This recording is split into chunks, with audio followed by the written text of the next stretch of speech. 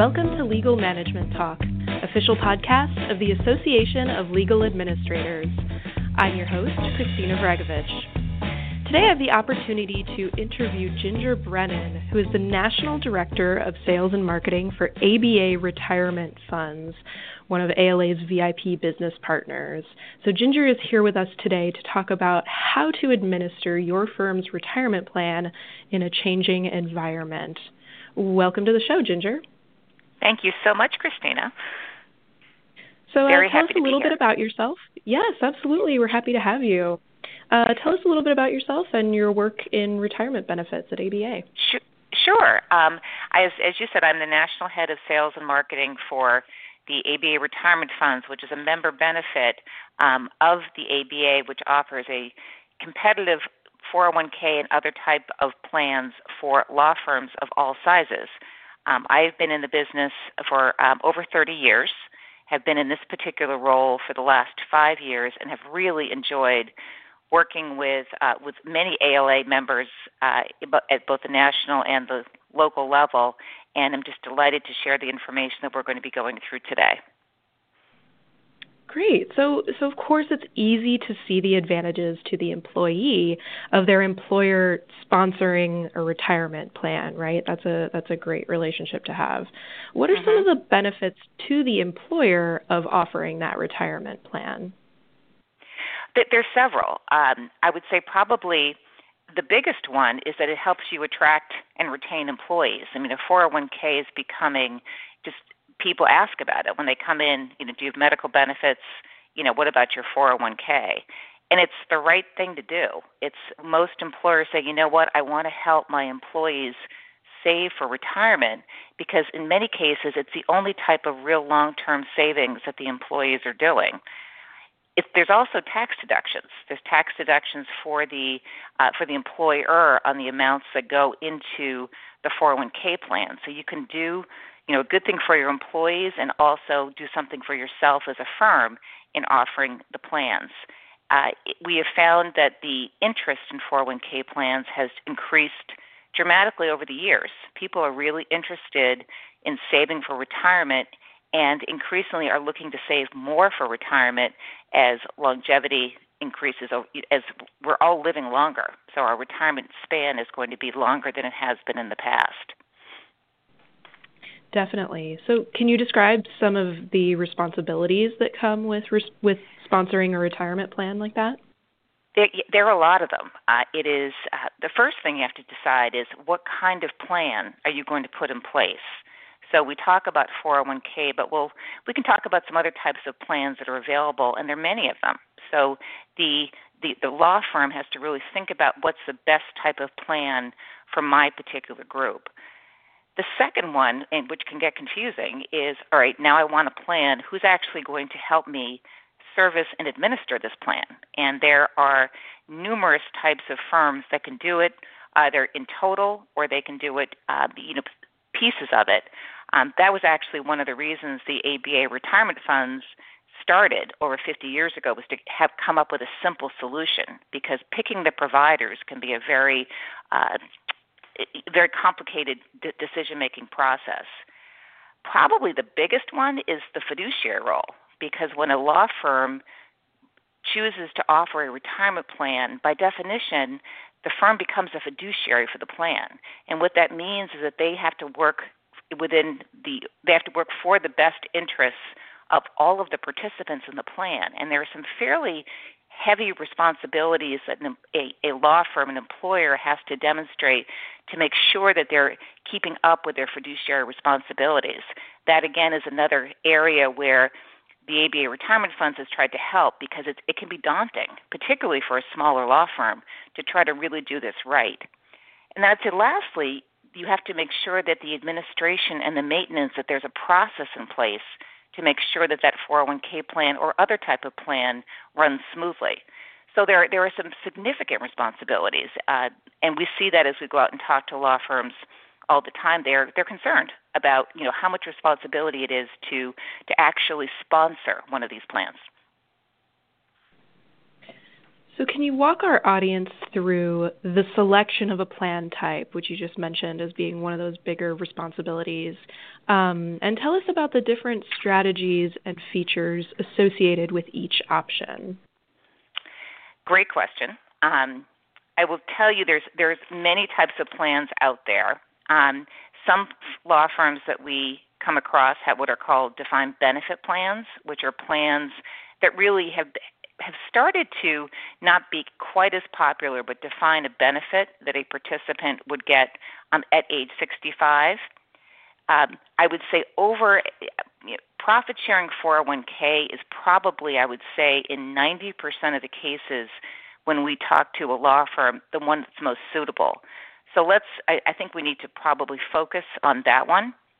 And with a profit-sharing 401k, as many of the people probably know, is the employee can put away their own contributions, and then the employer, the law firm, can match those contributions.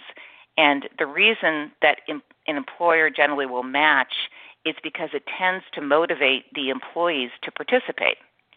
So the 401k this year, an employee can put in up to $18,000 of their own money. And if they're over 50, which I actually fall into that, they can put in another $6,000. So it's a great way to really put away a significant, nest egg for retirement, and that doesn't even include what the employer is putting in. When you look at the 401k plan itself, and this is where certainly we could help, or if a firm is working with a third-party administrator, there's various things that you can do within the plans that can make it easier to administer and easier to pass what are called discrimination tests. So there are plans that are called safe harbor, which basically means that the employer has to put in a contribution, be it as a match or a profit sharing, and in doing so, the employer automatically passes discrimination tests. You also can have something called cross-testing. Many times we see law firms where you've got partners who say, I would like to have a bigger piece of the profit-sharing pie if I could. How can we do that? And there's ways that you can actually skew contributions towards the partners, which have become very popular with law firms. And the last thing I'd like to talk about is a resurgence in what we call cash balance plans, which is a type of plan that's been around for a long time, but it really tends to be for law firms that are looking to significantly, the older employees are looking to put away a significant amount of contributions. And those are ways that you can couple that cash balance plan with a 401k plan to really have some sizable deductions, in particular, generally for the partners. What's important is that there's not one plan that fits every single firm, so that you really need to sit down with someone who can help understand your firm's needs, what you are looking to do to make sure that the plan is appropriate, not just now, but on an ongoing basis. Definitely. It sounds like there are a lot of nuanced options there for sure. And so going along with that, what are the different types of providers that legal management professionals have the responsibility for selecting? Great. Another great question. When you think about it, there's certain things that you have to do with a 401k plan, since that's the most popular plan. You need to have a record keeper. So you need to have someone who's actually keeping track of all of the deferrals that are going into the employees' accounts. You need to have someone who's going to do all the necessary plan compliance work, and that can be done by a third-party administrator, or that can be done by other types of entities. And when I say compliance work, at the end of the year, there are discrimination tests that I alluded to earlier that need to be passed. So someone has to run those tests for you. Someone has to do the Form 5500. Someone has to, up front, create the plan document. So all of those services can be done by a third-party administrator. Some law firms also use outside investment advisors, and those are the advisors that will help the firm pick a menu, and sometimes help the participants pick investment options, for themselves. So you tend to have an investment advisor involved. And sometimes there are payroll companies that will come in and say, you know what, we want to run your 401k plan. So if you look at even what's advertised, it can get incredibly confusing. There are so many vendors out there that are looking to either get the entire 401k plan or a piece of it. And that just to highlight what the ABA Retirement Funds has done, they've come up with one-stop shopping so that a law firm can say, I want to have ABA Retirement Funds do it all for me, all of the record keeping, the plan administration, the fiduciary oversight, et cetera. So the product was designed to make it more simple for law firms to have a 401k plan versus trying to decide which vendor would provide the best solution for them.